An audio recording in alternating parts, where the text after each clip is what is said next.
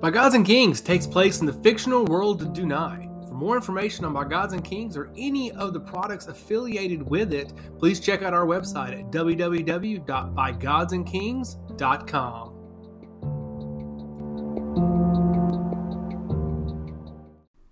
Ebolis and Alyze walked up the stairs in the Inn of Brile. They walked along the corridor to the far room at the end of the hallway, opening the wooden door to reveal 2 beds and a basin. The room was very meek and meager, but they required little more. Their walk from the palace of Malorus through Brile was very awkward. Ebolis did not say a word to Alyze, as he was still taken aback and disgusted by what Malorus said. He was upset that he was not meeting with Malorus and that Alyze was meeting with him instead. However, Alyze was overjoyed by this. Someone had finally seen her potential, and it was the God of Chaos, and she was not about to let this opportunity squander. Immediately upon entering the room, Ebolis walked over to the basin and poured cold water on his face, while Alyze went to her belongings. The porters had brought their belongings up from the ship to the room so that they could get ready for whatever was in front of them. However, neither one of them expected to be dining with Malorus, especially Alyze. Ebolis was going to be left to his own devices, while Alyze was able to dine with the God of Chaos. "I have no idea what I'm going to wear," announced Alyze as she began to rummage through her belongings. Ebolis looked up from the basin and turned around, the cold water still dripping down his face. "What does it matter? You're dining with a god. You could simply go naked and he probably wouldn't have an issue." Alyze peered over at Ebolis with disdain. "I need to look regal and like a dignitary for the Isle of Warton and not some common whore trying to sway his affection. I'm not someone who's trying to fawn for his attention. I'm someone who's trying to save our people from the impending disasters that are surrounding them." Ebolis rolled his eyes while reaching over and grabbing a towel. He wiped his face off and looked back at Alyze. "It's not like Malorus can stop Xylene. Xylene is a man of his own power." Alyze closed her eyes and huffed. "You're right, but maybe he can stop the 7 duchies who are going to try and subjugate us. We've dealt with Malorus for years. We've never dealt with the duchies." Ebolis turned and walked over to his belongings. "The duchies come and go. They always threaten and there's always bluster, but they never take action. People have died before. They'll be fine." Alyze closed her eyes and huffed again. "Then why did Father agree to send us to Brile? Why did he want us to parley with Malorus, if not to get something done?" The two looked at each other and remained silent for a moment before Alyze spoke up again. "Father and Sonia both think there is an issue at hand and we need to discuss it with Malorus. We would not be here if not for that." Ebolis exhaled through his lips slowly and nodded. "Fine, you're right. Father does think there is an issue, but I think Father could also be wrong." Alyze walked up and placed her hands on her brother's arms. "You're right. Father is wrong from time to time, but rarely is Sonia, and she is the one that truly matters. When it comes to diplomacy, I trust Sonia before I trust our father." "That is quite wise," quipped Ebolis before turning back around. He walked back over to the basin and washed his hands. "Do you know what you will discuss with the God of Chaos?" he asked as he ran the water over his fingers. Alyze smiled and went back to her belongings, trying to find something she could wear for the evening.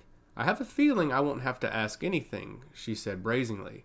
"Malorus tends to volunteer information. I think I'll just simply listen and see if he offers himself up." Ebolis giggled and turned around. "That is probably wise. Malorus is someone who will simply volunteer things. I do believe he also probably enjoys hearing the sound of his own voice." Alyze raised her eyebrows and continued to look through her belongings. He also mentioned Aurelius. "I wonder if he's spoken to his brother since Skaer has been there. I wouldn't mind getting a little bit of an update just to at least know that Skaer is still alive." Ebolis walked over and took a seat on the edge of the bed. "Perhaps there's a lot Malorus could tell us about this world. Perhaps he could tell us about Skaer. Perhaps he could tell us about the other gods. Maybe it is a good thing that you're having dinner with him. You have a tendency to speak with more nuance, and I'm a bit more direct. This might be a blessing in disguise." Alyze laughed and looked up from her bag. "Is my brother having a moment of clarity? I never thought this would ever happen." Ebolis laughed and flung himself backwards on the bed. "It's a moment of weakness, if anything, but don't worry. It won't ever happen again." "I'm sure it won't," laughed Alyze. "Now get up. I need help finding something to wear, and you're the only one who'll be honest enough with me to tell me if it's ugly." Ebolis sat up and groaned loudly. "You know I hate this game. Everything you wear is ugly." Alyze turned back and looked at him with a look of absolute abhorrence. "And that's how I know you're lying." Skaer closed his eyes and composed himself as his back was on the table. The sound of flickering candles around him brought him little comfort. Knowing that his essence was soon to be bound to Dunai brought him little respite. His life was changing, and he hoped for the better. He hoped his sacrifice would be what would save the Isle of Warton. Still in Talgis's chambers, with Xylene near, Skaer pursed his lips and let out a long sigh. "Is this getting to you?" inquired Talgus from across the room. Skaer opened his eyes and turned his head to see the god of the atmosphere sitting on a throne. His right leg dangled over his left as he looked over toward Skaer. The preparations were near complete, and Talgus was becoming impatient.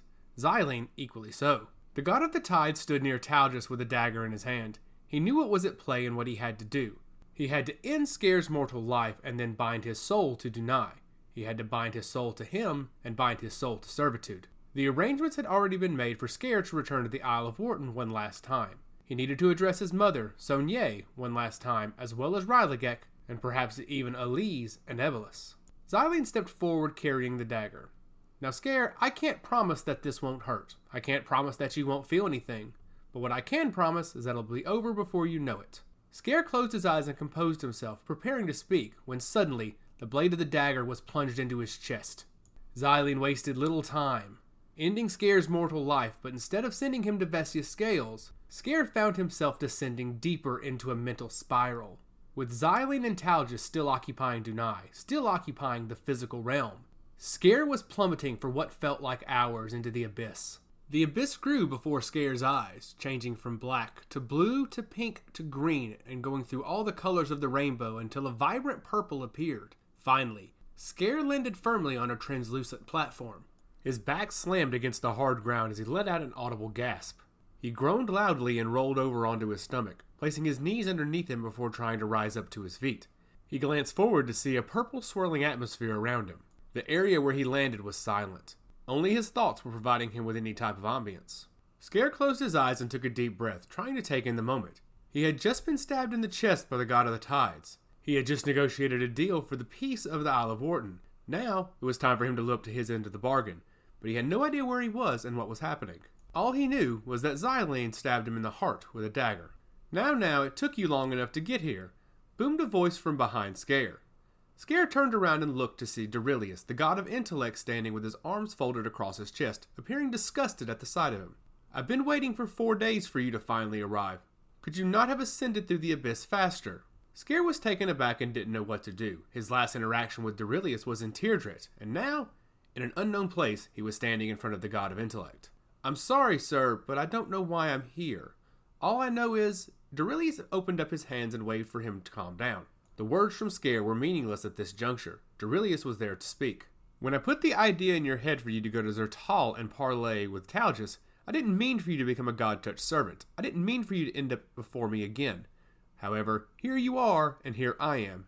Can you at least answer if it was worth it, Skaer? Was it worth it to join forces with Talgus and Xylene? Skaer rose to his feet and kept his eyes on the god of intellect. He smirked and shook his head. I sure hope so. The Isle of Warton is safe now because of my sacrifice and because of my servitude. Now can you tell me why I'm here and why I'm standing in front of you again? Durillius took a deep breath and nodded. Right. You are now a god-touched servant, and I am here to tell you the rules. Unfortunately, Vesia doesn't have any god-touch to convey the messages, so it comes down to me. Skaer smiled and nodded. Right. Talgus was explaining the rules to me, but I suppose this is the official version. It most certainly is, continued Durillius. So now you know you must serve a god. You must serve him dutifully, you must not question him, and you must do whatever he says. If it is found that you do not serve your god willingly, nor have you transferred your allegiance to another god, your essence will be forfeit and you will be cast out into the void. You will cease to exist. You will exist no longer, and you will not serve a single purpose. I know this sounds bleak, but I must impress upon you the nature of this. God-touch were created to serve. They were created as a loophole. Now it is your purpose to serve your god, and I'm pretty sure there is an arrangement that you made. Are you serving Talgus or are you serving Xylene? Because currently your essence is bound to the god of the tides. I imagine you didn't trade your soul for the security of the Isle of Warton. That's not something Xylene would typically do. Skaer chuckled and shook his head emphatically. Oh no. Though my essence was sundered and bound by Xylene, I will be serving Talgus, the god of the atmosphere. Durillius raised his eyebrows and smirked. That's quite interesting. It's also quite a conundrum for you. You won't have the ability to change allegiances. Skaer tilted his head in confusion, still not understanding the true nature of what the gods would ask of him. What do you mean? He inquired. Durillius took a deep breath and sighed. You can only change your allegiance to another god one time. You cannot change back, and you cannot change to another. By having Xylene sunder your soul and bound it to Dunai, and then you changing your allegiance to Talgus, you are then stuck to Talgus for the rest of eternity. You cannot change back to Xylene. You cannot change to Valkus, or Saeria, or even Nerilo. You couldn't even change to me. You are bound to Talgus. Duilius paused and let out a hearty laugh. Talgus sure does know how to play the system, he inserted. Nevertheless, you will have abilities of both Xylene and Talgus. You will need to harness both of them individually and then collectively. You will serve Talgus, and I assume you'll also be serving Xylene some as well. How you were able to convince him to stop attacking the Isle of Warton is beyond me, but it's something that I'll be keeping my eye on. Anyways, this transition will be difficult. Over the next few days, you will not be able to harness any of your abilities. You will barely be able to walk. You'll barely be able to form a sentence. You'll barely be able to speak. You'll barely be able to function. However, in about a week, maybe 2, you will become a fully fledged warrior. You will be a God-touched servant, and you will be nearly unstoppable. However, you must follow the rules. You must continue your servitude. You must continue to be obedient. Do you understand me, Skaer? Skaer stood up straight and nodded. I understand. And as long as the Isle of Warton is safe, I will serve willingly. Duilius closed his eyes and shook his head. No matter if the Isle of Warton is safe or not, in order for your essence to remain on Dunai, you will have to serve Talgus. You may be under the impression that you made a deal, but I can't guarantee that they will live up to their end of it. And there is no recourse for you otherwise. You are bound to servitude for the rest of eternity, whether the Isle of Warton remains or not. Skaer stared at Duilius with a blank expression. He was finding the words difficult to come by. However, after a few moments of pause, Duilius spoke up. Why don't you tell me what the deal was exactly? I could have my scholars and archivists go back and look, but I'd rather hear it from you instead. What was the deal, Skaer? What did they promise you? Skaer exhaled loudly and composed himself. They promised that so long as another god does not get involved with the Isle of Warton, they will not get involved as well. Duilius raised his eyebrows and turned around, trying to suppress a grin. He knew what was happening and what was at play, but he could not tell Skaer directly.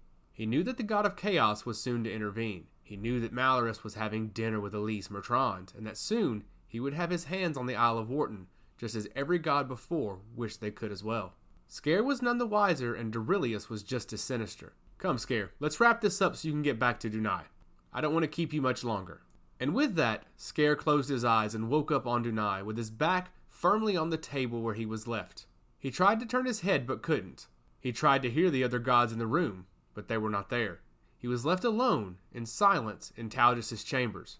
And until he could move his muscles and get off the table, he was stuck there to contemplate the rest of his existence. He was there to contemplate if the Isle of Warton would be safe, and if the deal that he made would be just. He had to trust the gods, but he knew of their treachery. He knew of their past, and he knew what they were capable of. He knew they were not ones to be trusted. But now, unfortunately, he was in a position where he had to. Hey everybody, thanks again for listening to the By Gods and Kings podcast. For more information on By Gods and Kings, you can always visit our website at www.bygodsandkings.com. But hey, you can also find us on Twitter at By Gods and Kings. You can also find us on Facebook and even Reddit. We look forward to giving more content to you guys. You guys have a great afternoon. We'll see you on the other side.